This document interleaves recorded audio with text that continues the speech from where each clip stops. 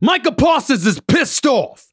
James Harden is engaging in mutiny. We got U.S. senators literally on the record with the cameras rolling, expressing a problem with student athletes get paid.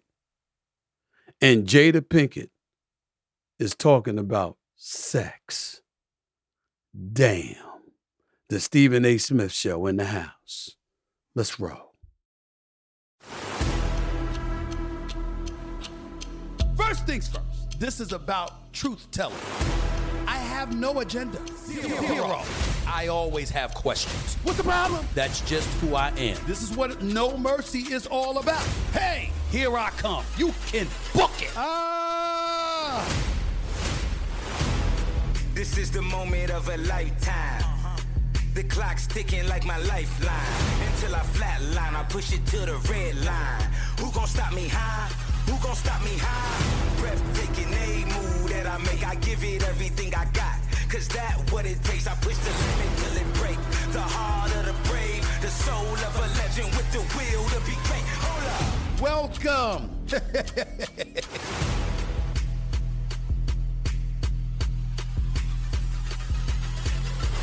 What's up, everybody? Welcome to the latest edition of the Stephen A. Smith Show, coming to you every Monday, Wednesday, and Friday, at the very least over the digital airwaves of YouTube. As usual, we're here in my studio thanks to our official studio sponsor, FanDuel. FanDuel Sportsbook, the official studio sponsor of the Stephen A. Smith Show. By the way, before I even get any further, I just wanted to send out a heartfelt thank you, a sincere level of extreme gratitude to all the love that you have shown me. The Stephen A. Smith Show over the last 7 months has accumulated in excess of 350,000 subscribers. That is the number that we exceeded just today. Can't thank y'all enough. Keep the love coming. I'm going to keep on coming, okay? And as always, I like to tell you, like and follow the Stephen A. Smith Show right here on YouTube. Just click the bell to get notified of all of our new content. And while you're doing that, please don't hesitate. Take some time. Don't forget to pick up a copy of my New York Times best-selling book, Straight Shooter, a memoir of second chances and first takes. Keep in mind, I'll be taking your questions at the end of every show. I'm building new studios. They'll be finished in a matter of weeks. And as a result of that, once I move into those new studios, I'll be taking live phone calls again, et cetera, et cetera. But until that time, I'll be taking your questions over social media. So just post your questions on there.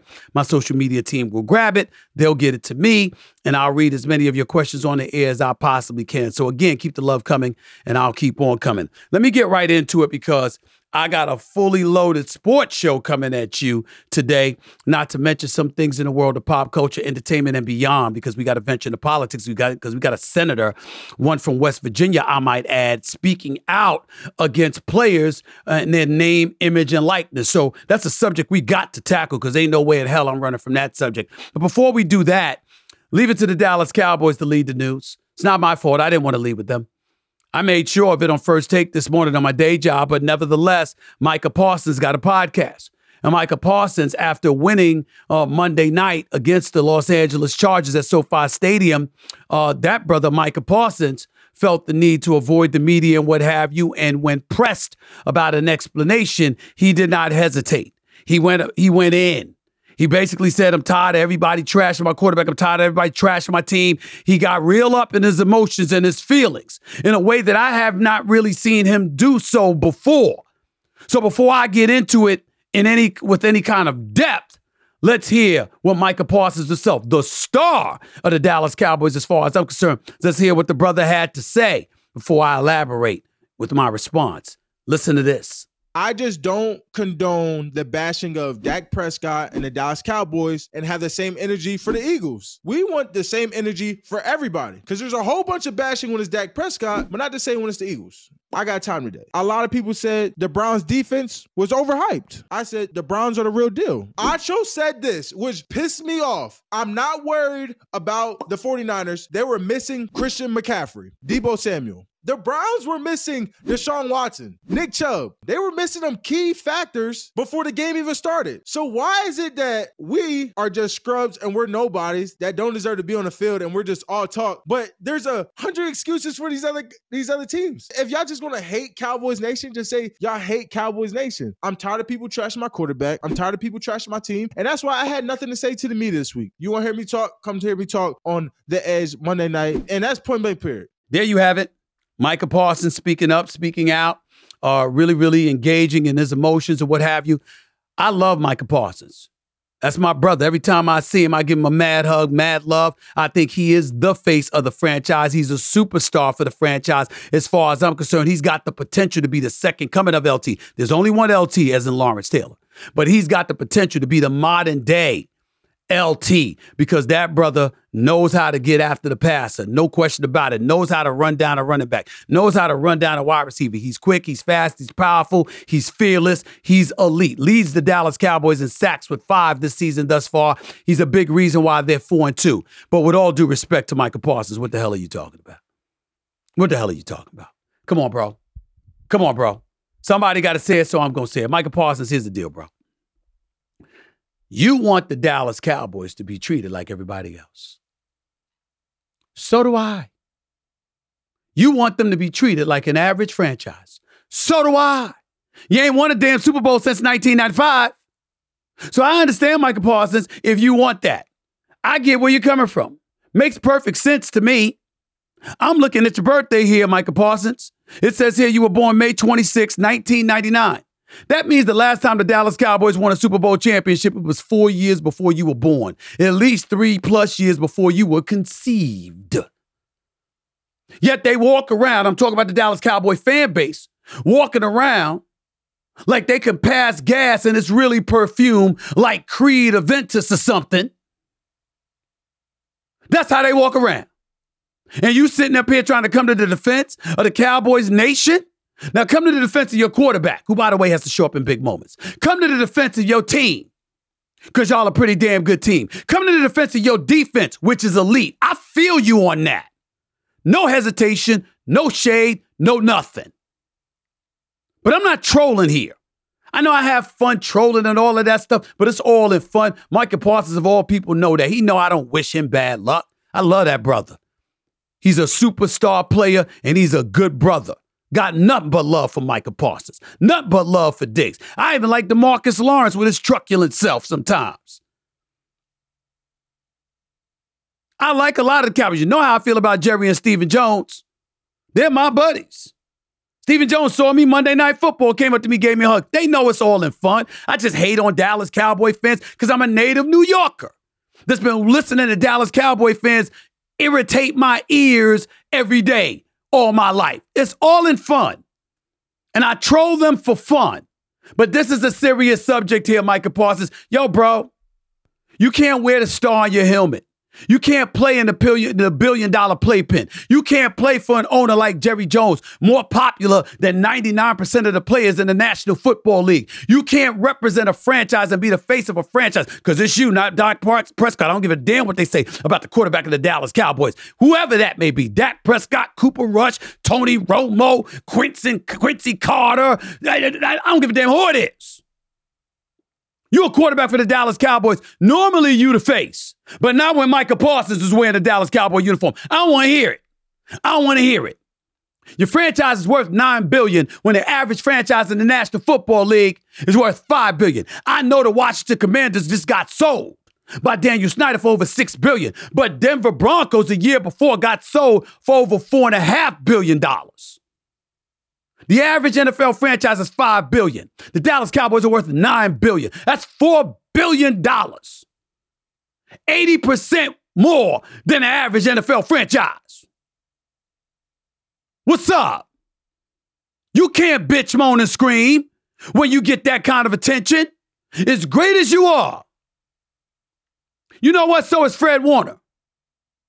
Do we talk about him the way we talk about you? No, because he's San Francisco, which is a big-time football brand, but they ain't the Cowboys.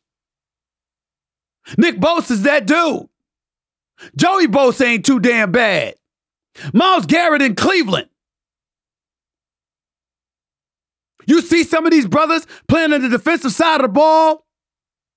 They don't get as much shine as you. You know why? Because they ain't Dallas Cowboys. And if you don't believe me, Micah Parsons, go upstairs to Jerry Jones' office. Sit down and have lunch with the brother.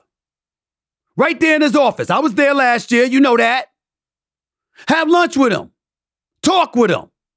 Let him give you a marketing lesson on who the Dallas Cowboys are, what they stand for, what they represent. You can't be moaning about that now. Of course people gonna complain because y'all ain't won shit. It's just the truth.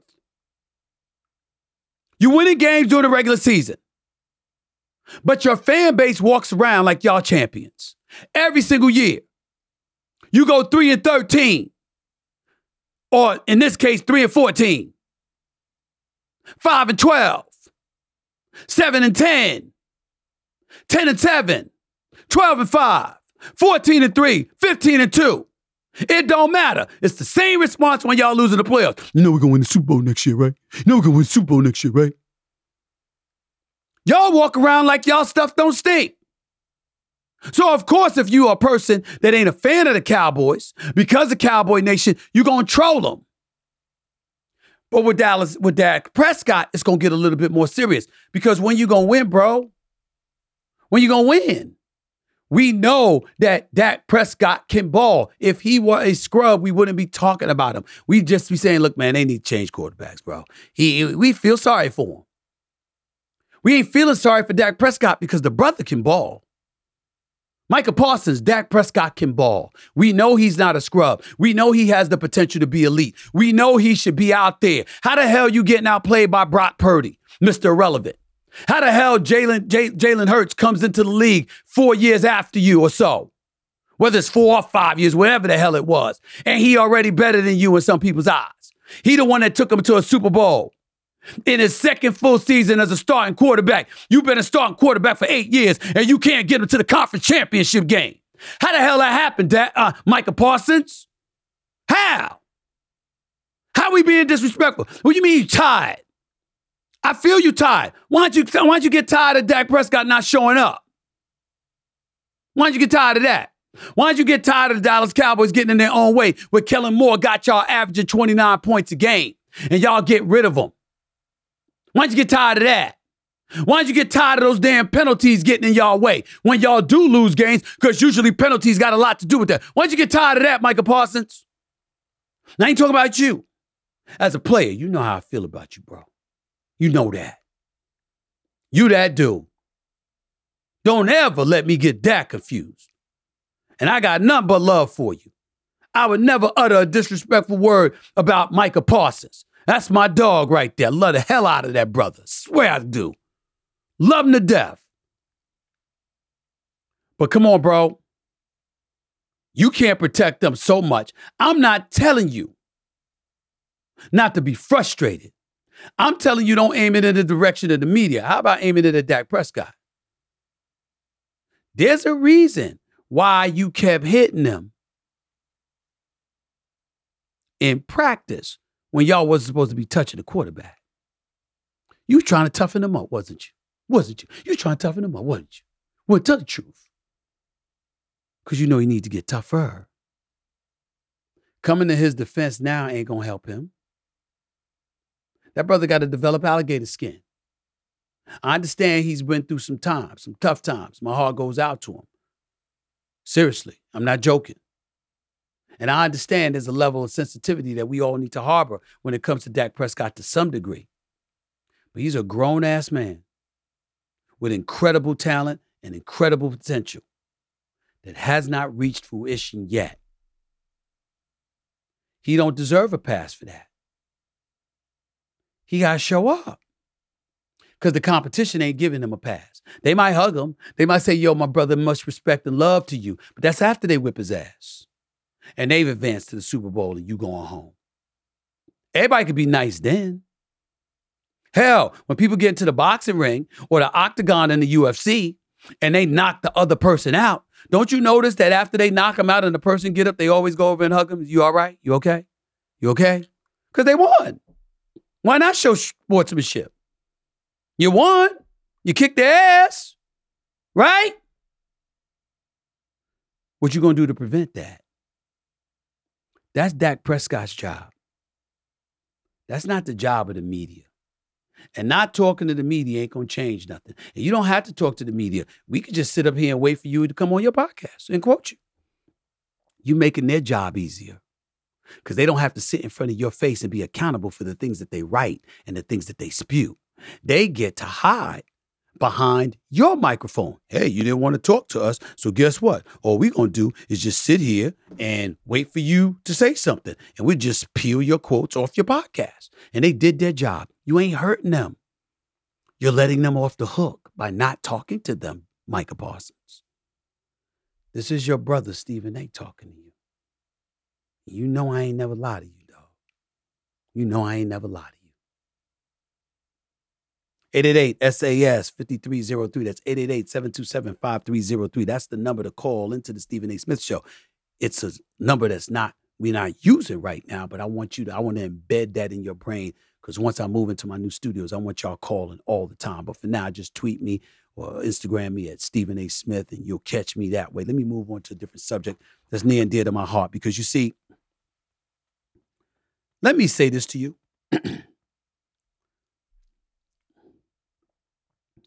I get annoyed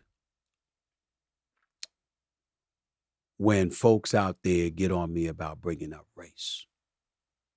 And by the way, that's not just white folks. That's some black folks. Damn, I'm black, and even I'm getting tired of him talking about race. Shut the hell up. Maybe if you shut the hell up and open your ears and listen, you'll know what I'm saying. I'm not bringing up race. I'm addressing others who have, whether directly or indirectly, whether flagrantly or subtly. There's a difference. And when I think about the sports of college football and college basketball, although there's a plethora of white individuals that are playing the sport, and we know this to be true, the vast majority of those two revenue-generating sports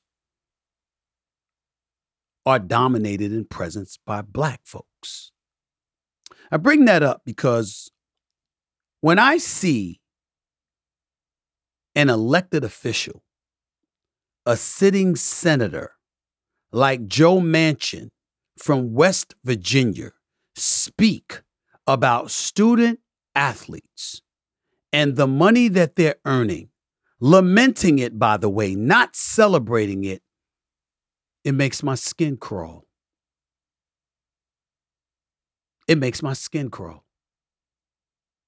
And I'm looking in the chamber and I'm going on PBS or NPR rather, and I'm wondering, is anybody going to check this dude? Is anybody going to check him? Now, this senator, in fairness to him, it is his business, because I have no doubt Congress, meaning the House of Representatives and the United States Senate, are going to have to get involved in college athletics due to this N.I.L. stuff going on, name, image, and likeness. There's no doubt about that. And I'll explain that in a minute. But before I do any of that, I want to say it is the senator's business per se. So he wasn't off kilter or out of his lane by commenting on this stuff. But to see the bias that he spewed,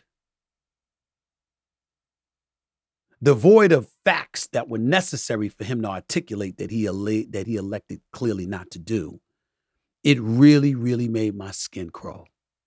For those of you wondering what I'm talking about, listen to Senator Joe Manchin talking here about the student athlete getting paid in today's generation. Listen to this. I think I've always said this. I never could figure out. When we were in school, we used to get tickets, and we would sell the tickets, and that gives us a little bit of spending money. We got $30 a month for laundry. That was it. I said, that's pretty good. We could almost live on $30 a month back in the 60s. So we felt good about all these things. But then we thought, man, that's a bonus. I didn't expect that. And then I says, so-and-so, some of my classmates and my ball players, their own parents couldn't afford to come watch them play. And if an alumni tried to pay to get the parent there, it was a violation. Crazy. I said, how come your mom's not here? Well, my grandma, she can't afford it. I just said, we've got to fix that. So I know you all have good intentions. Guys, you got to help us. If not, we're going to lose something, I think, one of the greatest pastimes that we've ever had. And no matter where you went to school, no matter if you played or not, you're still there. It's still part of you. And you're rooting for the system, but you're rooting for the kids. And anymore, it's kind of hard to root for the kids when they're starting multimillionaires as a freshman, sophomore. So that's my 2 cents, Mr. Senator, President. That was a United States senator, supposedly on the Democratic Party. Most of the time, or at least half the time, Democrats are wondering whether he's with them or not. The Republicans damn sure are wondering whether he's with them or not. He prides himself on being independent, whatever. But this is the end of the 10th congressional hearing on potential legislation to regulate name, image, and likeness in college sports. It was the 10th hearing.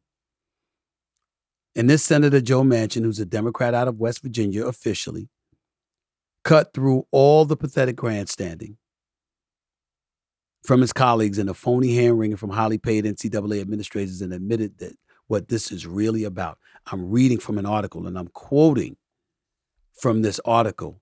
It doesn't say specifically where it came from because I'm trying to give full credit, but I don't see who to credit for this article. Believe it or not, it's cut off at the top. So because of that, I don't have that available to me right now. So I apologize.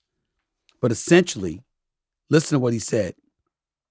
He talked about the ills of, quote unquote, chasing the dollar when picking a college. He talked about how he got $30 in 1965 when he was a college student because he was born in 1947. He's 76 years of age. And he talked about that and injuries cut his athletic career short, et cetera, et cetera. But listen to what he said here because I played the video for you. Did you hear that sentence? It's getting hard to root for the kids when they're multimillionaires as freshmen and sophomores. This is what Senator Joe Manchin had to say. How can y'all not be disgusted? Tell me how y'all can't be disgusted. I'm anxious to hear this. I want inquiring minds because I want to know how we're going to sit idly by and let somebody get away with something of this magnitude. I really do. I'm just thinking about it right now.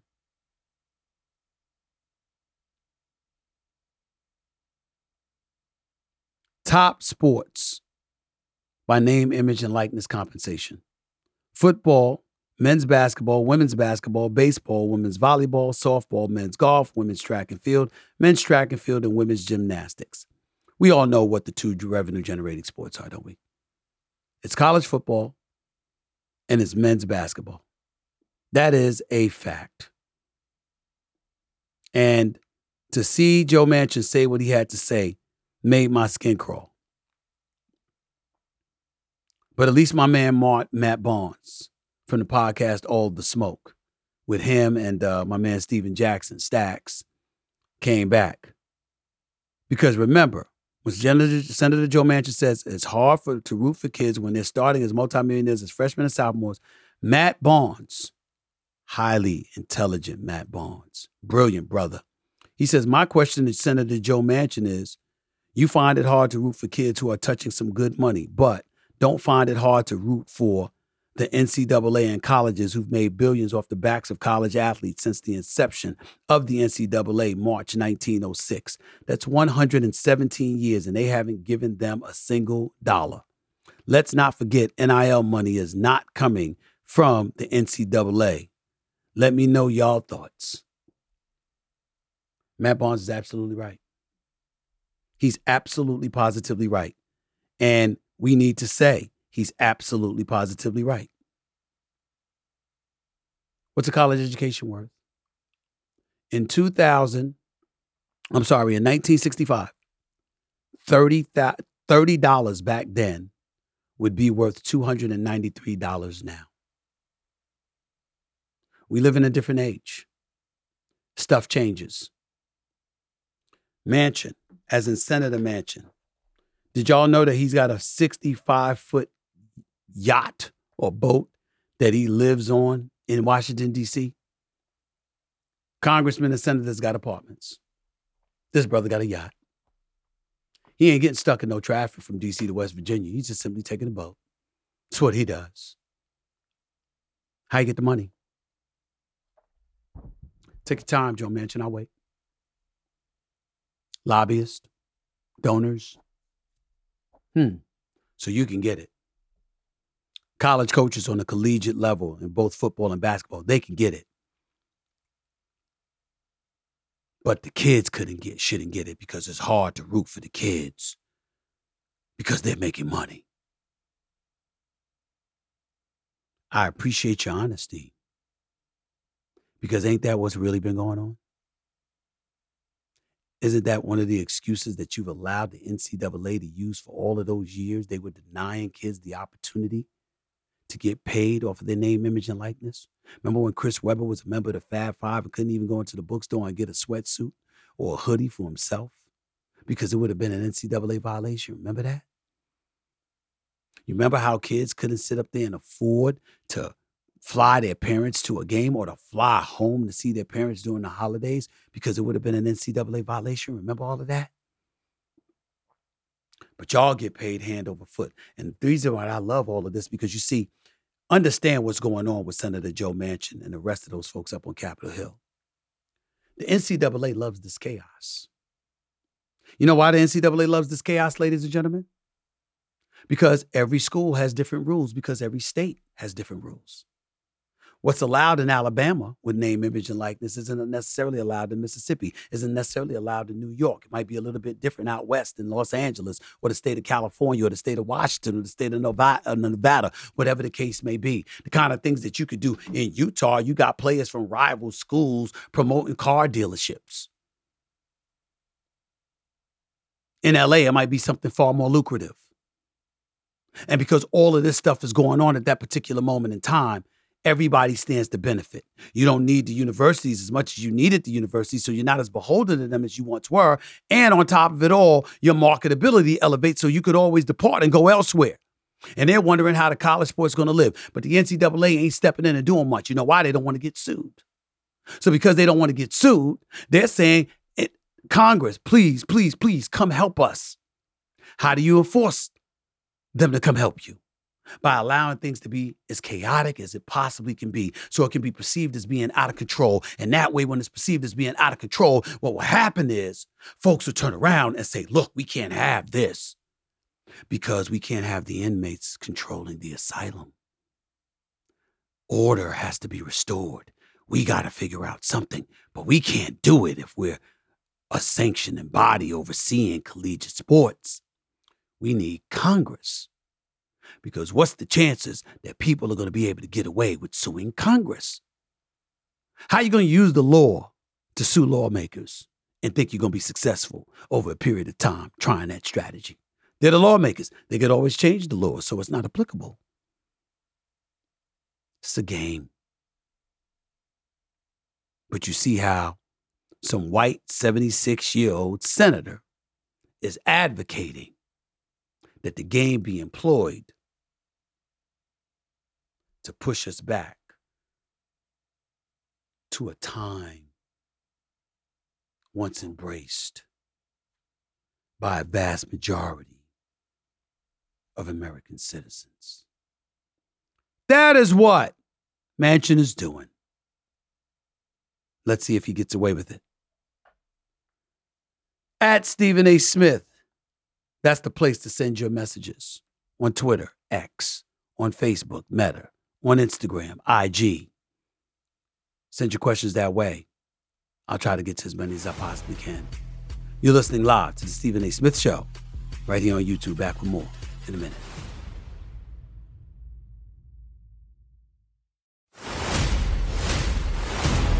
This is the moment of a lifetime.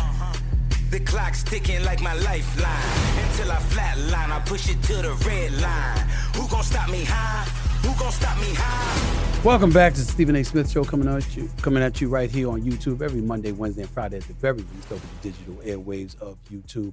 As always, encouraging you to send your tweets, send your messages or questions via Twitter, X, Facebook, Meta, Instagram, IG. You know the routine. At Stephen A. Smith, feel free, go right ahead. Let me transition from Micah Parsons and Senator Joe Manchin on name, image, and likeness for college athletes to James Harden and the Philadelphia 76ers of the National Basketball Association. And James Harden is making news because this morning, James Harden was a no-show for the Philadelphia 76ers. He was supposed to show up to work. He elected not to do so. Now, for those of you who don't know, we're living under a rock. James Harden already went over to China in the offseason. He called Daryl Morey a liar with the microphone on and the cameras rolling. He said, let me repeat myself, Daryl Morey is a liar and we will never speak again. He said that. But nevertheless, when people talk about James Harden and forcing his way out, what's working against James Harden right now is that he did force his way out of Houston. He did force his way out of Brooklyn. And now he's forcing his way out of Philadelphia. And since he was in Houston, his last time in Houston was the 2021 season, the first 8 games of the 2021 season. That means since 2021, over the last 2+ years, James Harden is approaching playing for his fourth team. Before I go any further, I had Commissioner Adam Silver of the National Basketball Association on First Take this morning. Had a one-on-one interview with him. Want to take a moment to thank all the commissioners. It's very rare you see anybody get all 4 commissioners, particularly in a calendar year. But I've had exclusive interviews with Gary Bettman of the National Hockey League, Roger Goodell of the National Football League, Robert Manfred of Major League Baseball, and now today I spoke with Adam Silver for the NBA. I asked him a plethora of questions. We had a great conversation. Really appreciate him taking the time to come on my show, First Take on ESPN, which airs every weekday morning from 10 a.m. to noon. But in the process of doing that, I also took the liberty to ask him about the James Hardens of the world, meaning players who find themselves demanding out of a team, out of a city. And obviously, Adam Silver elaborated with his response, not on a particular player or a specific player, but nevertheless, the whole general consensus of players wanting out. And the commissioner said it as diplomatically as he possibly could. It's not something that they like. They collectively bargain. They hope that players will honor their deals. You certainly don't want to advertise and promote and provoke guys demanding out of their contract. You sign a contract, you'd like to believe you have to honor it. That's usually the way that it goes. But with NBA players, as is the case with some professional athletes, when they want out, you got to get them out because they have a cancerous effect on the culture of your team. And certainly James Harden is an individual that could do that. James Harden is the one that came in out of shape in Houston specifically for the sole express purpose of being allowed out. He sent the message to the Houston Rockets, you're not going to get the player that you were accustomed to seeing that was leading the league in scoring, that won a league MVP. Instead, you're going to get a bearded version of the Pillsbury Doughboy. Because I'm not going to be in shape. Because I'm not going to let you use me or utilize me. I want out. So he got there. He wanted to go to he wanted to go to Philadelphia with Daryl Morey because Daryl Morey had departed as the head of basketball operations for the Houston Rockets and departed and like a thief in the night went to Philadelphia. And there was no way in hell that the Houston Rockets were going to trade him to Daryl Morey because they was a bit salty at how Daryl Morey departed and how quickly he ended up getting the Philadelphia job, which means it was something he was talking about before he departed from Houston. And they weren't having that. So James Harden had to end up going to Brooklyn. Brooklyn giving up assets to get him. Then he had to turn around and want out of Brooklyn to end up in Philadelphia, which is what transpired. We understand all of that about James Harden. And we understand where he's at now. But that's the critical about James Harden, who's not the player he used to be, but is still pretty damn good and an all-star caliber player, averaging 21 points, led the league with 10.7 assists. And clearly is adroit and astute at playing the point guard position in a fashion that some would deem Tyrese Maxey is ready to partake and embrace. That's the criticism about James Harden. My sources tell me there's another side to this story. And they tell me that James Harden, he's not handling things right. But he ain't wrong, Stephen A. They said, Stephen A., when you were on First Take a few weeks ago and you kept hinting at if Daryl Morey lied to him, if Daryl Morey didn't tell him the truth, if Daryl Morey led him astray, it's a different animal. Well, guess what, Stephen A? It's a different animal.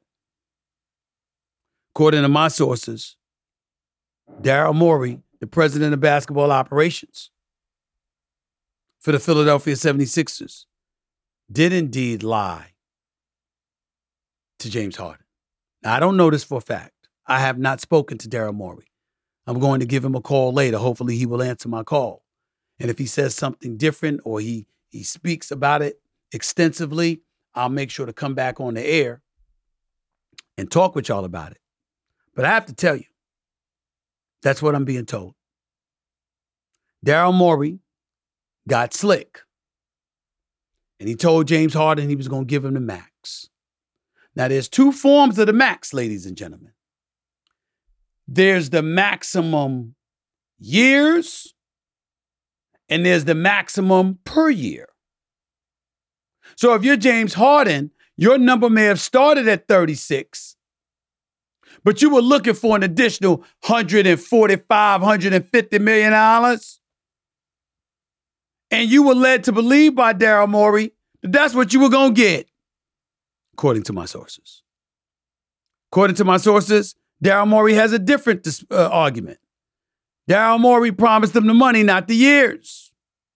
So when James Harden opted into his deal at $36.9 million, that's what Daryl Morey was talking about. Let me say this, I find that very difficult to believe. Because why would James Harden be so pissed off? He had a player option for the $36 million plus, $36.9 million, which he exercised. If you know you've got a player option to exercise the $36.9 million, and that's what you ended up getting, and it coincided with what Daryl Morey promised you, why would you be pissed about something that you already had, which is the player option to take those dollars? It had to have been more. It had to have been more. Now, my attitude was, regardless of all of that, Daryl Morey took care of James Harden for the better part of 10 years. They grew together in Houston. James Harden got what he wanted. If he wanted a pedicure and a manicure, a pedicure and a manicure, Daryl Morey would have gave it to him personally. Would have gave him a massage if he wanted it too. Hell, they might have cuddled. I mean, we just don't know with Daryl Morey. I mean, that's how he felt about James Harden. James Harden wanted max dollars, he gave it to him. James Harden wanted Dwight Howard, he gave it to him. James Harden wanted Chris Paul, he gave it to him. James Harden wanted Russell Westbrook, he gave it to him.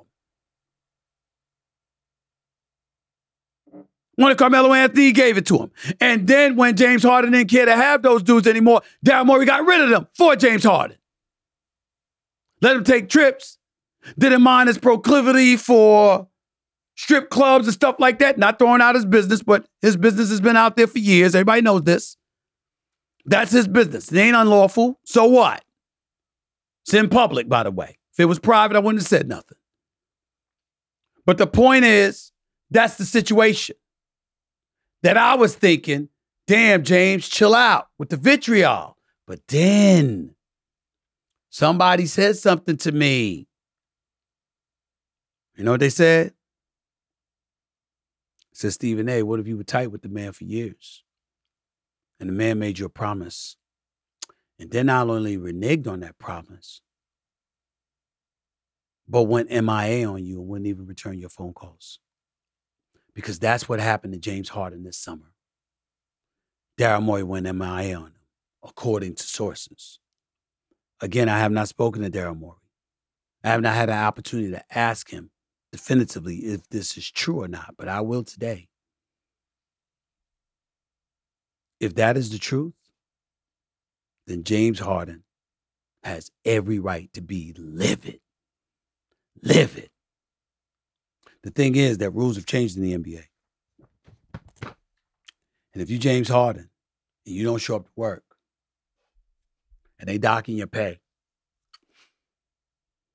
it doesn't matter if it expires or not. Remember, if they deduce that you're doing this on purpose to get out of your deal, the team can retain your rights. And you don't get to go anywhere. So it's going to be interesting to see how that falls out. By the way, 76ers were on the phone.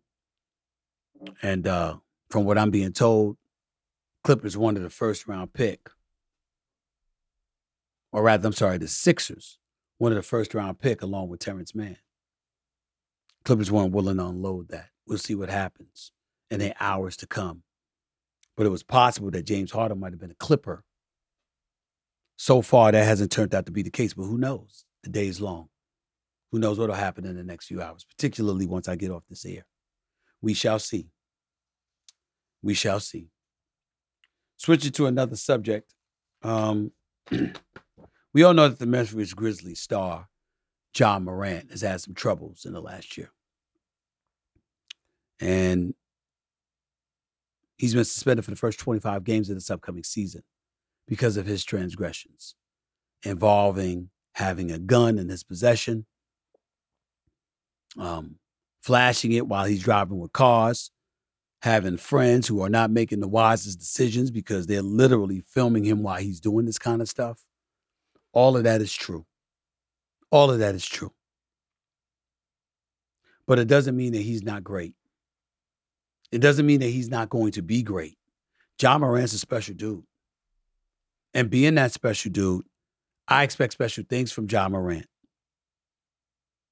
And now more so than before because of primetime Deion Sanders. Now, what the hell am I talking about? Primetime Deion Sanders decided to send Ja Morant a message Wednesday morning. And apparently he was watching something and he decides to tweet Ja Morant. Primetime Deion Sanders sent this inspirational message. He said, how do you see yourself? You've got to start seeing you the way God sees you. You are fearfully and wonderfully made. You are more than a conqueror. You are created to have dominion and you are blessed. Please understand all the positivity going on in your life and stop allowing the negativity to dominate your mind. You are God's masterpiece and the light of the world. Now act like it. Coach Prime. It's a wonderful message by Coach Primetime Deion Sanders. Nobody can knock it. Nobody can throw shade on it. Nobody can say anything. It's a beautiful, beautiful message. Can't deny it. Very touching.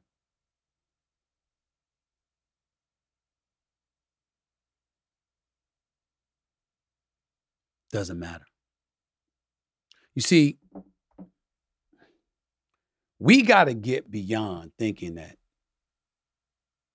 truth is negativity. You're Ja Morant. You're representing the NBA. You met with Adam Silver. You looked him in the face and told him it was an aberration. It would never happen again. You told my former colleague, Jalen Rose, it would never happen again. Gun wasn't yours. It wouldn't happen again. You know you were wrong. You have a responsibility. And then you were caught on video doing it again. It was a stupid decision. Doesn't mean Ja Morant is stupid because he's not. Doesn't mean he's a bad guy because he's not. But let's be honest. It is what it is. You can't put yourself in that position because at the end of the day, we want to sit up there and folks go, oh, Stephen A., here he go again, whatever. Pay attention. You want to make money or don't you? Do y'all understand that Ja Morant and that silly decision he made cost him about $60 million? I know he's going to get $231 million. He's got $231 million coming to him with his new contract, his player contract. But $60 million is $60 million. That's $60 million that's going from your pocket for nothing but foolishness. And we all have to capitulate to something and somebody in some capacity. You can't do what the hell you want to do, when you want to do it, how you want to do it, when you have your hand out for somebody else's money. The NBA was here before Ja Morant arrived, and it's going to be here when he's gone. Telling him that ain't hating on him.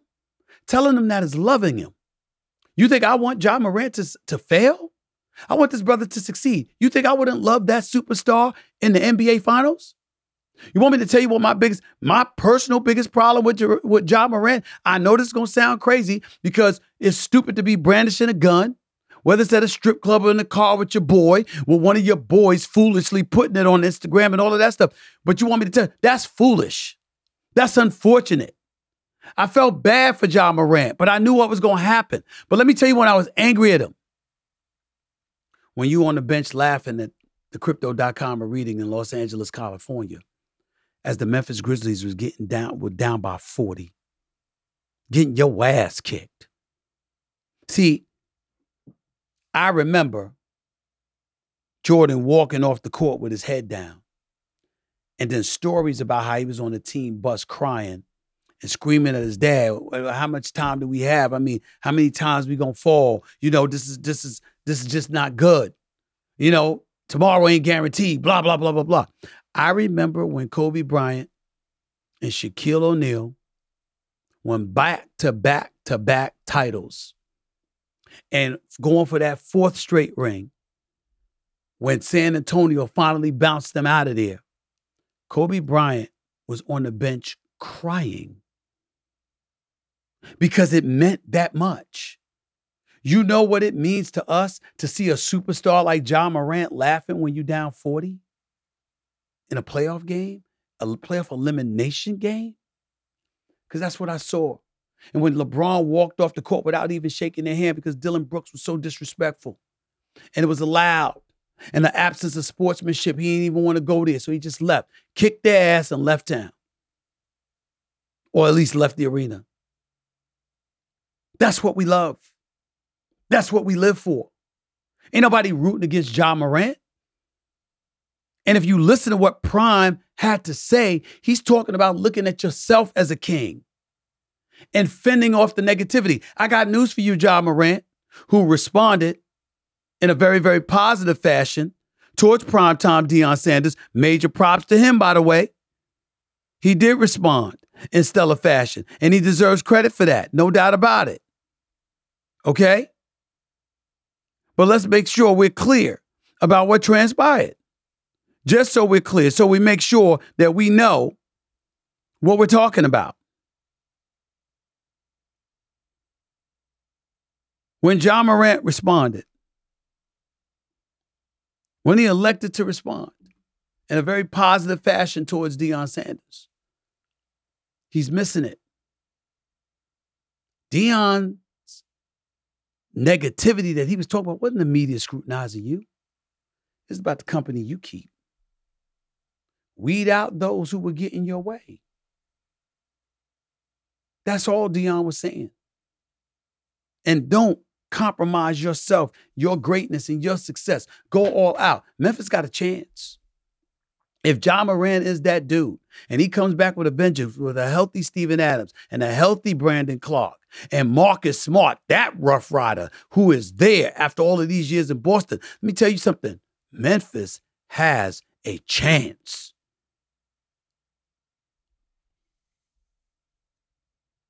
But only if Ja Morant is ready. Only if Ja Morant is ready. Before I get on out of here for the break and come back with my interview with Carlos Boozer, former NBA player, former NBA All-Star Carlos Boozer, and your phone calls, I want to take a moment to thank Commissioner Adam Silver yet again for coming on my daytime television show. Quite frankly, he had a lot of things to say, entertaining changes in All-Star Weekend, but highlighting that a lot of positives are going on. And I got to tell you, when he highlighted those positives, I feel an obligation to articulate some of those positives myself, because there's a lot of stuff to peel from what's transpired with the NBA. Okay? It really, really is. Just look at it for a second here. The NBA, yes, the NBA Finals ratings were down 6% when Denver took out Miami in 5 games, 6 games actually. Right? 5-game series. I apologize. But remember, the NBA set records for total attendance, average attendance, percentage of capacity, and sellouts in the 2022-2023 season. 22.234 million fans. 791 sellouts, which was the most ever last season. 791 sellouts last season. 18,077. That was your average attendance, which was a record. And by the way, 97% capacity. Think about that. Think about that. 97% capacity. That simply means if the average arena holds about say 20,000 fans. The average attendance was 19,400 or 97% capacity. My researcher got me that information. Appreciate it. I'm just looking at this stuff right now. And the NBA is in a very, very good place. But I'm not blind. Slam dunk contest needs to be fixed. It's an atrocity. We got a G League as the champion. I mean, they got to do something. They got to do something. The year before was an international disgrace. You got dudes trying to dunk in Timberland boots. Everybody missing 14 different dunks before they made 15. Got to change. Got to get more effort during NBA All-Star Weekend. All things that Adam Silver concedes. He arrived in 2014.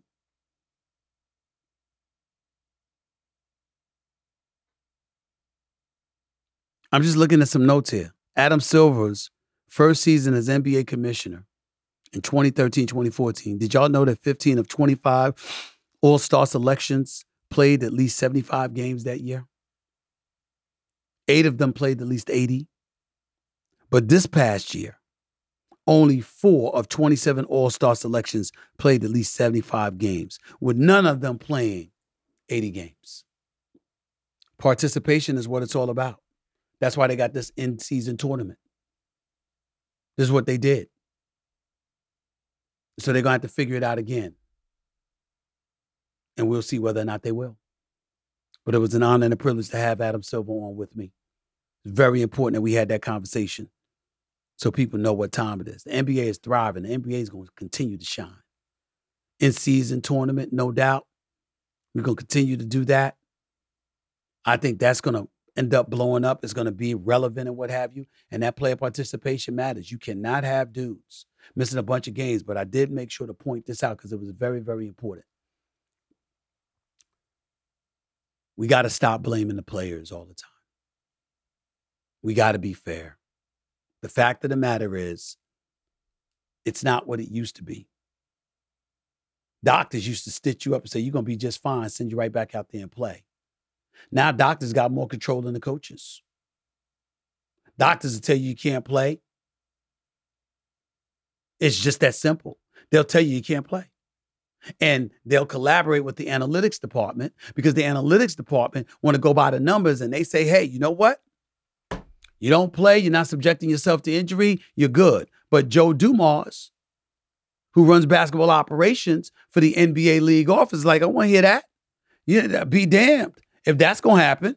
The fact of the matter is you signed a contract and the contract calls for you to play as many games as you possibly can if you're not healthy. It's an 82-game regular season. You don't get to circumvent that. That's what they said. So I decided to call up. You know what? I'm looking at Joe Dumars. He's 60 years old now.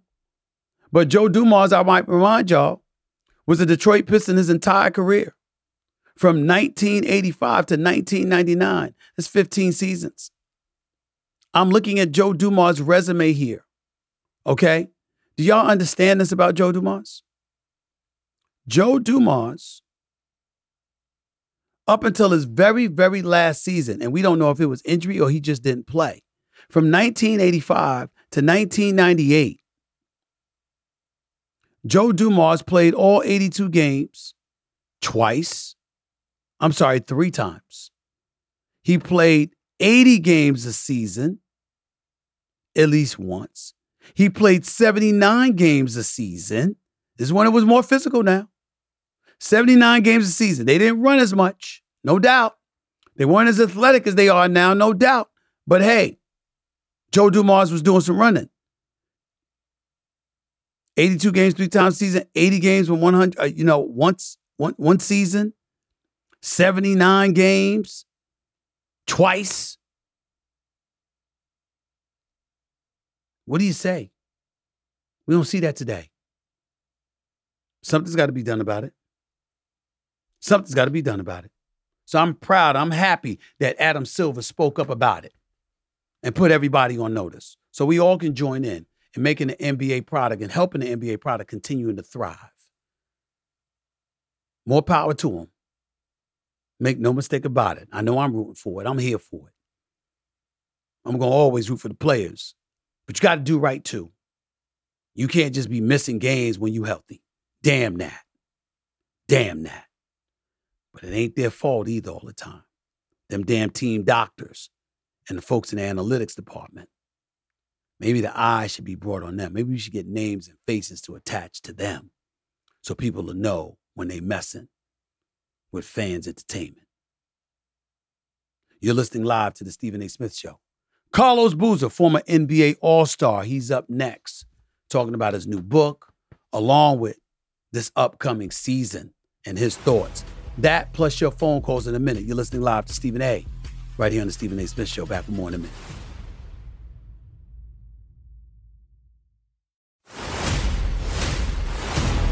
This is the moment of a lifetime. The clock's ticking like my lifeline. Until I flatline, I push it to the red line. Who gon' stop me high? Who gon' stop me high? My guest today is a 13-year veteran of the NBA, during which time he was a two-time All-Star and Olympic gold medalist with the 2008 USA basketball team. He is now an author with his new book, Every Shot That Counts, a memoir of resilience, which is on sale right now. Please welcome to the show, former NBA star, the one and only Carlos Boozer. What's going on, big time? How are you, man? How's everything?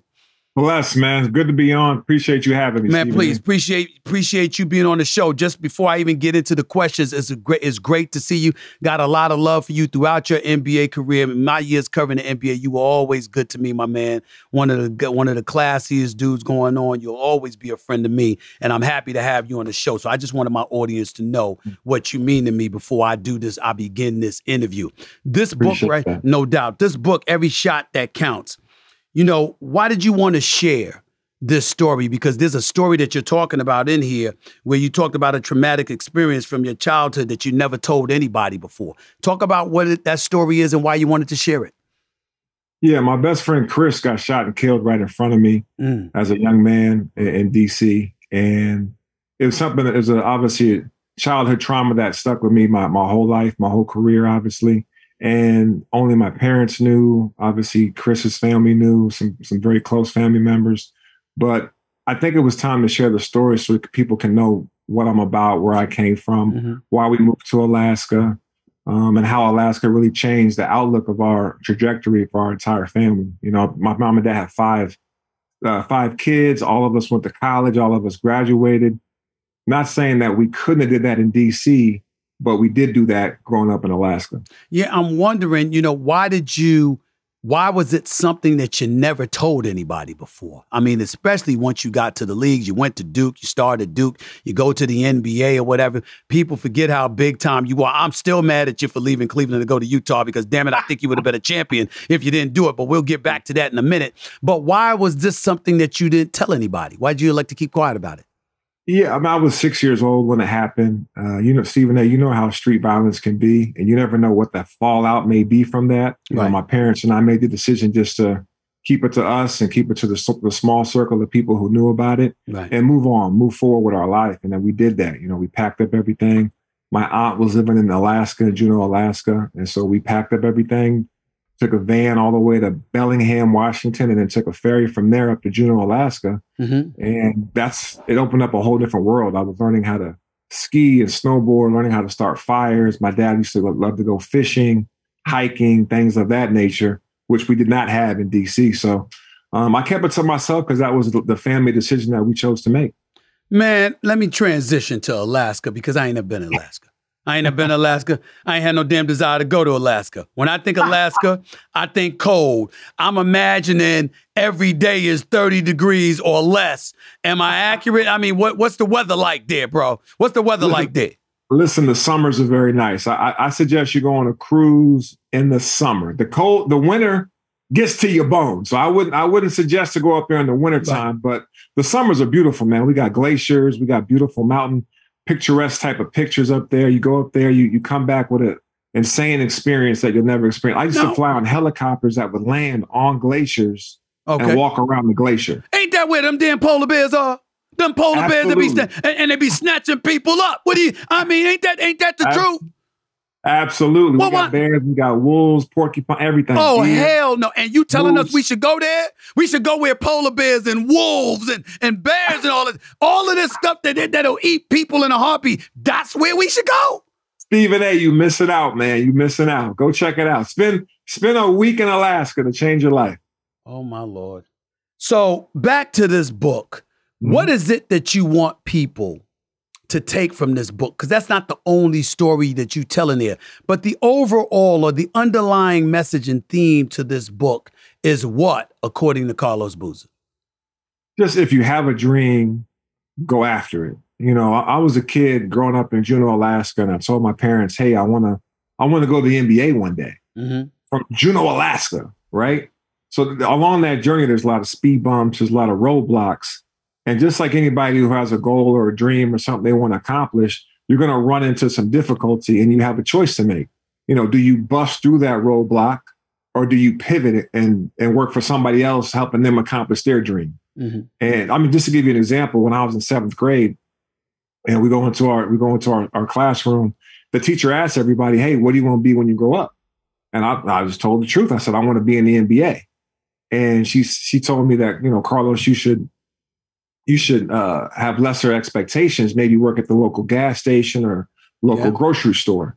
And that was odd to me because I'm coming from a household where my mom and dad, they encouraged me to be a dreamer, like go after your dream, go after your goal. So imagine a 7th grader, 12-year-old kid, their 7th grade teacher tells them they're reaching too high.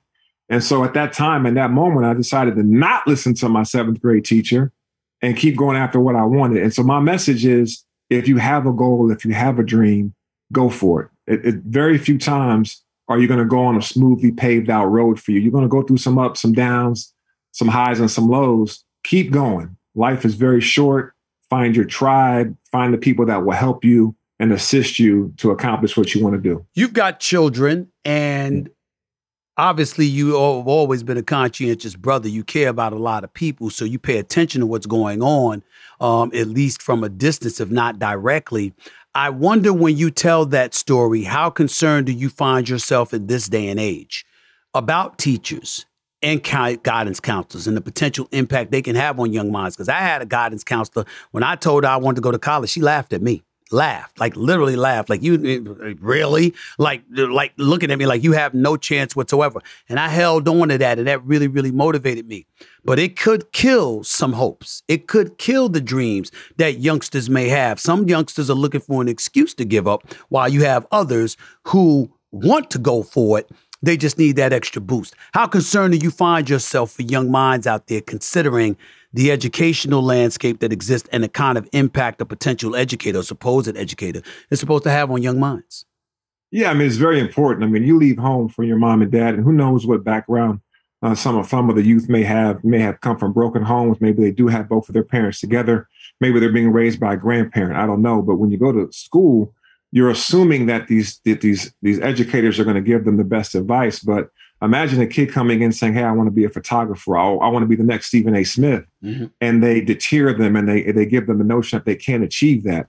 That's unacceptable. And that's what I face. It sounds like something that you face with your guidance counselor. Yep. I'm of the mindset of encouraging people to dream, because ultimately life is tough. But if you have something that you're passionate about, you're going to give it everything you got. And that's why I tell people all the time, you know, find your tribe, find like-minded people who think like you, want to achieve like you, want to break down barriers, you know, break generational curses, and go after what you have. We don't know how much time we're going to have on this earth, right? Chris died at 6 years old. Right. You know, who knows? He may be the one that got to the NBA and not me, but for some reason, I was here to tell his story. You know, your last year in the NBA was 2014, 2015 with the Los Angeles Lakers. You know, I thought that at one time you were the elite power forward. Don't get me started on you leaving Cleveland. I didn't blame you. I mean, I didn't blame you for taking the money from Utah, not one bit. But I was like, damn it, that Darren Williams helped him win a title, because you're gonna have to be LeBron, and that wasn't the case. But I guess, looking at the NBA right now and thinking about what it's done for your life, I'm trying to figure out how the hell you got there playing in the snow. That's what I'm trying to figure out. I mean, in damn Alaska. Ain't no damn, I mean, unless you only played in the summertime. Outside of what the hell did you do? Play basketball on skis? How'd that happen, man? How you get there? Man, listen, I didn't do it alone. I'll tell you that right now. I was blessed with 2 parents that supported me, older sister, 3 siblings younger than me that helped me along the way. My high school coach, George Houston, is in the Hall of Fame for Alaska for basketball coaching, terrific coach. And Darren Matsubara, man, EBO. I got a chance to play travel basketball that took me down to California and New York and Jersey and Vegas, all these different tournaments when I was a young man. And me and Matt Barnes and Deshaun Stevenson and Drew Gooden, we're on the same AAU team growing up. So that was really how I got discovered. I don't know if you know, you probably do know Dana and David Pump. The Pump yes, I do. I know the Pump brothers. I went to their basketball camp when I was like a 14-year-old kid. And I played well. I broke a backboard. Like, it went viral. Everything after that changed for me. I started getting letters from colleges, and next thing I know, here comes Coach K in my living room, and I'm a junior, senior in high school, right? And I end up at Duke, and the rest is history. Yeah, the rest is history. Let me ask you this question: as you reflect on your basketball career, we all have regrets in life. We live with some better than others. What is yours? What's your biggest regret? I would say, I mean, it's funny because a lot of people would say, stay in Cleveland and take $40 million less. And don't get me wrong, what LeBron was able to do with this league and still doing in this league is remarkable. His longevity, the ambassador, what he's done off the court with the I Promise School, the impact that he's had on so many lives is well beyond any expectations any of us had for him. But part of me, wishes that I would have maybe stayed in Utah. I think going to Chicago gave me the best chance to win the championship. Derrick Rose was super special, like one in a lifetime kind of talent, one in a generation. Joakim Noah, Luol Deng, Taj Gibson, Nate Robinson, Coach Tibbs. Like, we had an incredible roster in Chicago. It was difficult with Poole getting hurt after he got the MVP that year. The next, 4 or 5 years in a row. Right. But I wonder what would have happened if I stayed with D. Will in Utah, where they would have built the team around us, got us a real shot blocking type of center to contend with the Spurs and the Lakers. Obviously, Kobe and Timmy were very difficult to beat come playoff time, as you know. Yep. But that's one. I would say staying with D. Will and seeing what the team would have built around us. Well, I think the thing about it is, even though I want to mess with you, the reality is that you departed from Cleveland after LeBron. What was this? His rookie year or his second year? I think it was his second. His rookie year. His rookie year. So you were departed after his rookie year. They got to the finals in 2007, which is about 4 years later. I thought they would have got there sooner with you. And if LeBron had somebody like you there, he wouldn't have had to flex and telling his boys, go strong, because you would have handled that on your own. But I think about D. Will, because D. Will was nice. D. Will was nice, no doubt. Now, I had a problem with him when he went to the Nets because I didn't think he was that player any longer, shooting too many damn jump shots, for crying out loud. But D. Will could dance on you. He could ball. He could do a lot of things. And the combination of you two together in Utah was something special. As you reflect on that, you really think y'all would have won a championship? I think depending on what they put around us, one of the most dynamic things that we had with Jerry Sloan's offense in Utah was our center was Mehmet Okur, who was a 3-point shooting guy that kept the middle open for me and D. Will to operate because he was such a 3-point threat. The problem is he's 6'10", 6'11". I'm 6'9" on a good day. Paul Millsap 6'7", and we're going up against Andrew Bynum, Pau Gasol, Lamar Odom. That's all 7-footers, right? Right. Then you go to the Spurs. They got Tim Duncan and Fabricio, and they're all 7-footers. So we didn't have the size. You didn't need to mention Fabricio, but go ahead. You didn't need to mention Fabricio, but go ahead. Go ahead, man. Go ahead, man. We didn't have the size, I thought, to contend with some of those teams. We could beat Denver. We beat Houston with Yao Ming and T-Mac. But for some reason, the Spurs and the Lakers had our number. Obviously, Tim Duncan and Kobe Bryant. When we sit around today and we reflect on the NBA, particularly the season that was, and now that Denver's the NBA champions. We saw Damian Lillard just arrive in Milwaukee. We saw Drew Holiday arrive in Boston. We see Denver standing pat. We see the Lakers, for the most part, standing pat outside of acquiring Christian Wood from Dallas and ultimately Gabe Vincent from Miami. We see the Clippers hoping and praying that Kawhi Leonard and Paul George can stay healthy for a postseason. We got all of that going on. If there's a story that you believe we should be focused on for this upcoming NBA season, what would it be? I mean, the moves that were made are terrific. I mean, I can't wait to see Dame and Greek Freak partner up. Dame's been so loyal, and now he gets a chance to win a championship. It kind of reminds me of KG when he left Minnesota. Yep. He left Minnesota, got a chance to compete for titles. I think Dame's going to have opportunities in Milwaukee to compete for titles, and rightfully so. He's deserving of that. Mm-hmm. I'm curious to see how the CP3, Steph Curry mix works in Golden State. Right. I'm curious to see how the Bradley Beal, Devin Booker, KD, and Phoenix, if that chemistry can arise. Those two teams are interesting to me. I mean, obviously the Warriors just won it a couple of years ago. Phoenix is on the brink, it seems like, of having something special. They just moved their center in Ayton. I'm looking forward to seeing those two stories and kind of how they unfold. I'm thinking about Boston being the favorites coming out of the East, not Milwaukee. Because even though I love Damian Lillard and Giannis is unstoppable, I think perimeter shooting and free throw shooting comes in handy. Now, obviously, Damian Lillard will take care of that.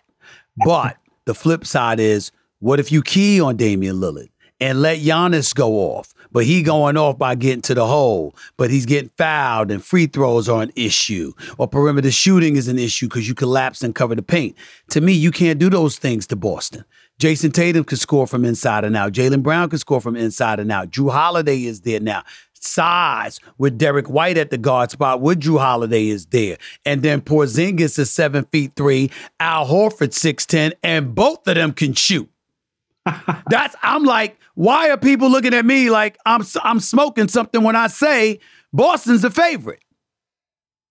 No, I'm not mad at that. I mean, Boston got a roster, man. You saw what they did last year. Right. I think they're one of the teams that will always have a chance. They're locked up. Jaylen Brown, obviously Tatum. Those two guys together are so dynamic, and then the pieces around them are terrific. You see what Al Horford almost found the fountain of youth. I played against Al Horford. He's still going. Right. That's impressive to me. But then you got Porzingis, who's young, and if he can stay healthy, can knock down shots, can be a force. I will say though, Milwaukee's interesting because everybody. And Giannis is obviously working on his three-point shot, but everybody outside of Giannis can knock it down. You got Brook Lopez out there, Bobby Portis off the bench, obviously Chris Middleton and Dame. Like, everybody around him can knock it down. So if you got Giannis dominating inside, who you going to double off of? Right. That's true. I wouldn't even double. I just let Giannis dominate me and hope that he misses a shot and I'll foul him and send him to the free throw line or let him get his two rather than Dame drilling threes. Lakers got a chance because I feel like I already got a bet with my man Shannon Sharp. He bet me that Anthony Davis going to play 65 games this year. I said, you're going to lose that bet before Valentine's Day. You're going to lose that bet before Valentine's Day. It's just that simple to me. I would love to see AD play. A full season, 70 games for him would be awesome because he's such a great talent. I've been obviously playing against him for a few years when he was younger and been a fan of his game for a long time, even all the way back at Kentucky, coming out of Chicago. He can really play. He can ball, and especially when he's out there. You saw what he did in the playoffs last year. I thought he had a great run. Mm-hmm. I know they fell a little bit short, but the Lakers have a chance. I mean, Rob Pelinka's put a great team around those guys, LeBron and AD. But I'm going to tell you, it will come down to AD being the guy. It's time for him to really step up and be that guy, be able to carry a team. I'm not saying LeBron can't because he still does it night in, night out. He's still a force to be reckoned with. But for them to win a championship in LA, AD has to dominate like we haven't seen him do before. Let me go to your wheelhouse from this perspective before I let you get on out of here with just a couple more questions. We're talking to the great Carlos Boozer, former NBA player, right here with Stephen A. on the Stephen A. Smith Show. Ja Morant is in Memphis. We know what happened with him and how he's spent it for the first 25 games, but God bless him. We hope that he's going to be all right.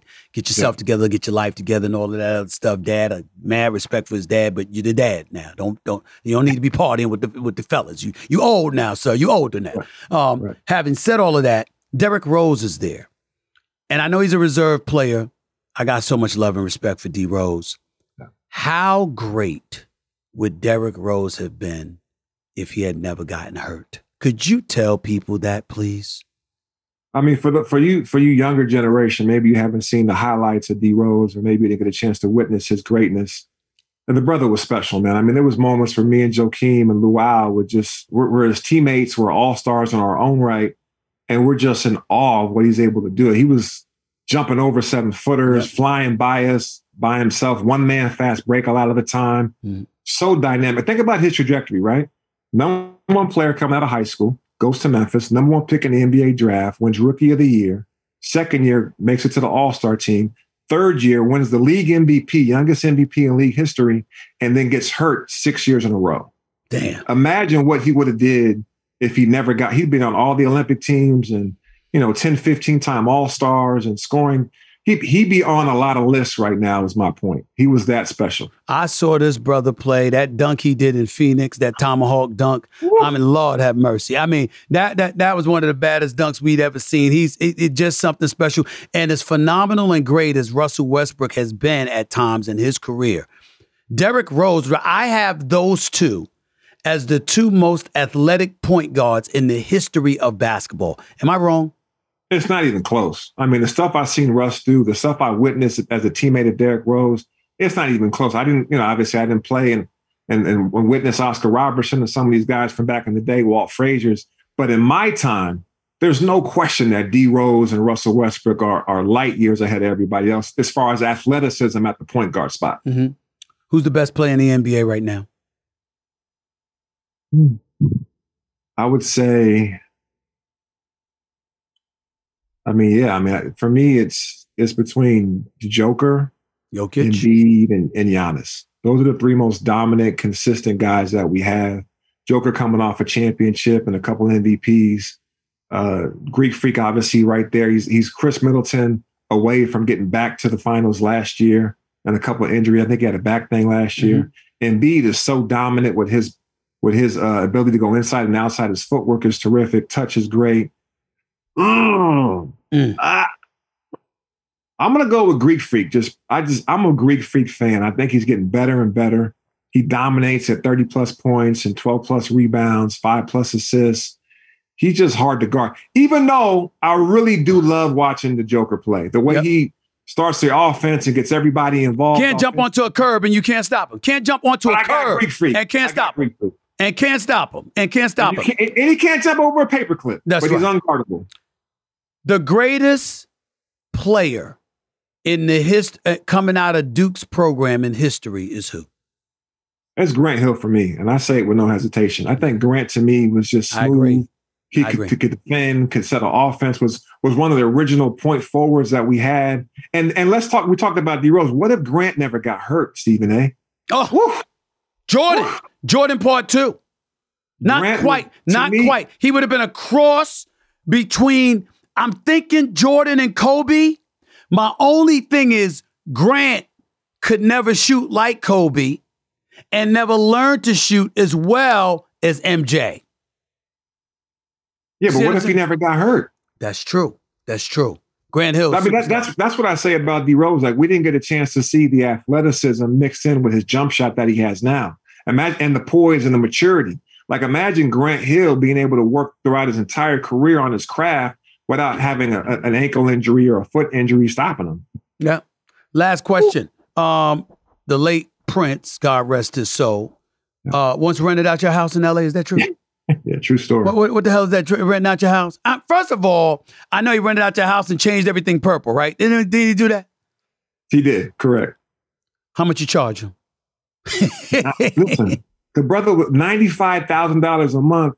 Wow. A lot of people like Booz. If he's paying $100,000 a month, he should be able to do whatever he wants to the house. The problem is he didn't tell me about it. May he rest in peace. A lot of love for Prince. At least let me know. At least give me a little addendum to the contract. Right.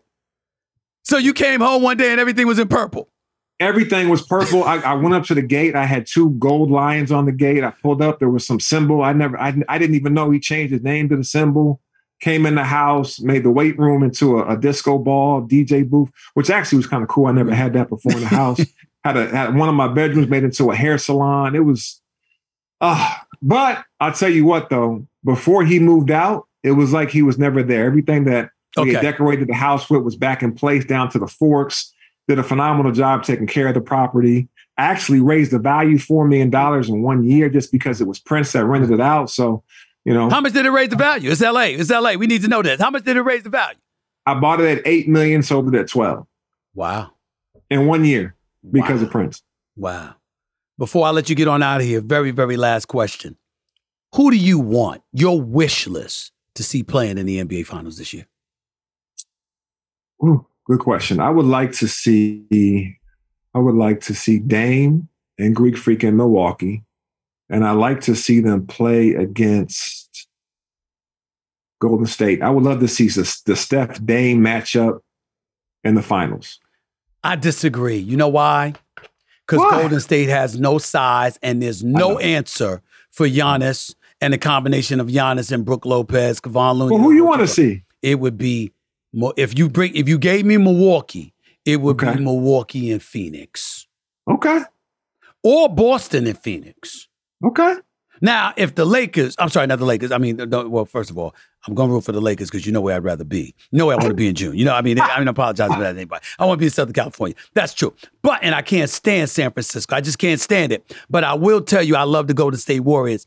But if they got size, on their front line, I would be ecstatic to see CP3 with Steph and Clay and them in the NBA Finals. But I don't think they'll be able to do that. So you telling me KD, Devin Booker, and Bradley Beal together, Nurkic in the middle now? I kind of like that. Especially if Booker's your point guard. Especially if he's your point guard. He can play make. He was doing that before CP3 got there. Okay. Carlos Boozer. Title of the book, Every Shot Counts. Okay, every shot counts.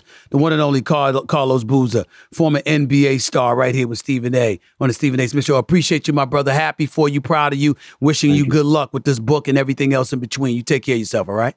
Even I appreciate it, brother. No doubt, always. My man, Carlos Boozer. So good to see him. So good to hear from him. So good to talk with him. I got to tell y'all, I think they had a chance. When Darren Williams was balling the way that he was balling and Carlos Boozer was balling the way that he was balling in Utah, they had a chance. But just imagine if he had stayed there. If he had stayed there for about 3 more years in Cleveland when LeBron and Cleveland went to the finals against San Antonio. If Carlos Boozer, at the height of his career, was LeBron James' teammate, imagine what that would have been like. We can dream, we can fantasize. That's what I just did. Thanks again to Carlos Boozer. Let's get to the questions, please, that were sent into me via social media. Let's get right to it. At Stephen A. Smith. Who is this right here? Raging Celtics. At Raging Celtics. That's his handle. He writes, who's really stopping Boston this year, and who does JT need to do, or what does JD need to do to earn league MVP? Well, to earn league MVP, he can't tail off while Jokic and Giannis and Embiid are ascending. We know that Jason Tatum is a superstar, but he can't tail off a little bit while they're ascending because they're clearly going for league MVP honors. Jokic went and did his thing a few years ago. Last year, he tailed off because he didn't care about it. His priority was the championship. He said, Embiid, you want the league MVP? Go ahead. We're going to win this trophy. And that's what the hell Jokic did. That's why he's the best in the game. By the way, Jason Tatum, I love him. One of my favorite players. He's got to show up when it's deep in the finals. Like, yes, he shows up in the playoffs. He's had a lot of big moments in the playoffs. And I believe had he not gotten hurt on the first offensive possession against the Miami Heat in Game 7 last year, they may have beaten Miami. I wish they had beaten Miami. Let me rephrase. I wasn't rooting against Miami because that meant I would not have been in South Beach. And we both know I would rather be in South Beach. However, Boston would have given Denver a much better series. That finals would not have ended in 5 games. If the Boston Celtics were in the finals against the Denver Nuggets, that series, I believe, would have gone 7 games. That's just me. Having said all of that, styles make fights. We all know that. And in the end, what it comes down to is Miami wasn't a match for Denver. But with Jason Tatum, he is a superstar. He just can't tail off. Boston, Milwaukee's coming. No, they're not the same defensively. But Damian Lillard is something special. The thing is, I didn't know the Boston Celtics would get Drew Holiday. And since they got Drew Holiday, the Boston Celtics, to me, are the favorites. And I think they would beat Milwaukee in a 7-game series, even though I love my man Damian Lillard, and I'm not rooting against him by any stretch. Bottom line is, I think Boston still deserve to be the favorites. Let's go to the next question. At Big Will 4167.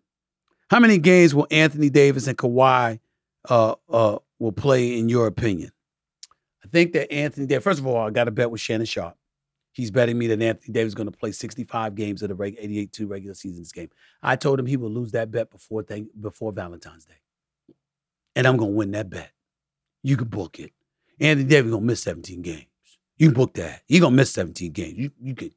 I was just watching him the other day. I was at the arena. I was at the arena watching him. And you know, their preseason game against the Milwaukee Bucks. Every time Anthony Davis falls down, I'm praying he gets up. He going to miss 17 games. Let's get that out the way. I say he's going to play about 60. I think Kawhi Leonard going to play about 55. That's how I view it. All I care about with Kawhi Leonard at this point, could you be healthy for come playoff time? Could you literally win or lose a playoff series without sitting on the bench because you're injured, that you're healthy enough to be on the court when you actually lose? Because you might not lose with Kawhi Leonard on the bench because the brother's a superstar on the court because he's a superstar. And him and Paul George is vowing to play bully ball. He vowed that on Podcast P. Okay? I can't wait. I'm looking forward to it. Let's see what happens, all right? Let's get that out the way. This is at Valdain, Valdain. Do you think parents should be held accountable by our system of laws if they allow young children between the ages of 1 and 10 to become Dallas Cowboy fans? I think it should be considered reckless endangerment and emotional abuse. There should be intervention. That's hilarious. That's true. But I would say up until the age of about 7. After 7, no, it is what it is. You know what I'm saying? They start formulating their own thoughts while they're out there playing with the kids. And you know Stevie A love the kids. He sure does. So I don't want to say that about that. I want to go that far. All right? Let's go to at Mitch the God 86. I'm trying to bite off the Charlemagne with the THA. I see what you're doing, but it's all right. Or it's G-O-D, or G as in 0D, who knows? He says, have you started your own production company? If so, how and when will you be searching, scouting talent to bring onto your brand? Yes, I have started my own production company. Yes, I am producing content. I'm just getting started. It's in its infancy stages. I got a couple of projects that I've done, a couple of more projects that I'm working on. But this podcast is an incredible priority to me. But in the future, you know, we'll see. I'll be scouting talent. You know what I want to do? Let me tell you what I really, really want to do. I want to produce my own Def Comedy Jam. And I want to co-produce it with Snoop Dogg. That's what I want to do. I really do, because that's my brother. I love him. And I want to do that. I just got that itch. I want to produce my own comedy show. I want to handpick comedians along with my man Snoop Dogg. And we do a Kings of Comedy style thing going on, or a Def Comedy style thing going on from the days when Mark Lawrence used to host it and stuff like that. I would be down to co-produce something like that with my man Snoop Dogg. No doubt about it, because he's hilarious as hell. Okay? By the way, Snoop, you know I love you. You're my brother, man, but how you going to call me out for throwing a bad first pitch? I know I bounced it to the plate and all of that other stuff. It was pretty bad. It was an embarrassing throw. But it wasn't worse than yours. It wasn't worse than yours, Snoop. I'm just saying, homie. You know I love you, bro. On the scene, at sports_takes_00. Was LeBron disrespecting the game by eating on the bench? Thoughts? Stop. First of all, LeBron always eats on the bench. Sometimes he eats on the bench during games. Secondly, he's LeBron James. He has never cheated the game. Don't do that. Don't do that. You know, get on him when, you know, he shoots a fall-away jump shot instead of taking it to the hole, or when he missed clutch free throws from time to time, or something like that. Don't do that. Don't do that. This brother means too much to the game, and he's given too much to the game for you to get on him about anything other than actual basketball. Actual basketball. If he on the bench and he want to eat a tangerine or choose on some cheese doodles or whatever, that's his damn business. As long as he's ready to go out there and play when it's time. Leave him alone. At King of Queens 69, he writes, let's hear the playoff baseball takes. What's your thoughts on the Phillies playoff run and Bryce Harper? I think Bryce Harper is my favorite player in Major League Baseball. And I think the Phillies are going to win the World Series. I thought Atlanta would get him, but Philly bum rushed him. And I'm talking about 28-11 on your home turf since 2004 in playoff competition. Okay? Undefeated thus far. Was it 8-0 or whatever? I don't know. It was 3-0. I don't know what the hell it is. I forgot the number. Phillies are balling. Kyle Schwarber is no joke. Wheeler's doing his thing. I mean, I'm just looking at the Phillies right now. Real Muto, I mean, I got mad love and respect. Now, I think it's going to come down to the Texans Rangers, rather, and because I think the Rangers are going to beat the Astros because I just think they got slightly better pitching, and I think their hitting is going to be too enormous for the Astros. But I think that the Texans, Houston Texans, I'm thinking D'Amico Ryans, and the Texans and C.J. Stroud and how they're playing in the NFL. I apologize. But the Texas Rangers, if Scherzer was on his A game and fully healthy, I would believe in the Rangers more, but that's not the case, so I'm not. I'm of the belief that the Philadelphia Phillies are going to win the World Series. And I think Bryce Harper and Kyle Schwarber are going to carry them there. That's what I believe. That's just me. I'm sorry. That's it for today's show. Appreciate you joining me. Thanks for the love. Thanks for the support. Over 350,000 subscribers. Since I've been doing this show, the last hour, I've picked up 310,000 subscribers. It's now at 350,310 subscribers. I love y'all, man. I love y'all so much. That's what y'all make it fun. I can't wait until I move into my new studios and bring this to you every day because that's what I intend to do. Make no mistake about it. But until next time, I'm signing off. Peace and love, everybody. Stephen A. signing off. This has been a presentation of Cadence 13, an Odyssey company in association with Stephen A. Podcast Productions. Episodes of No Mercy are available now for free wherever you get your podcasts.